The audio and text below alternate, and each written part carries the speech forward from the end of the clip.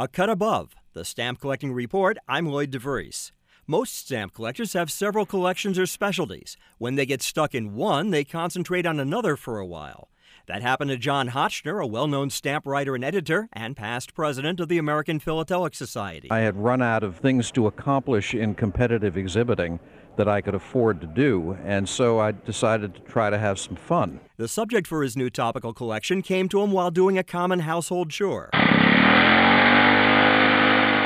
Lawn mowing, because I had been told that there is no such thing as a stamp worldwide that has a lawnmower on it. Instead, Hotchner turned to related subjects. How did lawns get mowed in the past? Well, animals mowed them, if you want to put it that way, so a billy goat on a stamp. Hotchner also used advertising mail, what collectors call covers. There are lots of covers that show advertisements from companies that have produced lawn mowers or other implements to take care of the lawn. When we caught up with John, he just added to his lawnmower collection, spending all of $7.50. That's one of the nice things about fun exhibiting. You're not having to worry about impressing people with great rarity. You just come up with things that relate to your topic and have at it. I'm Lloyd DeVries of the Virtual Stamp Club. For more about stamps and stamp collecting and to see portions of John's exhibit, visit virtualstampclub.com.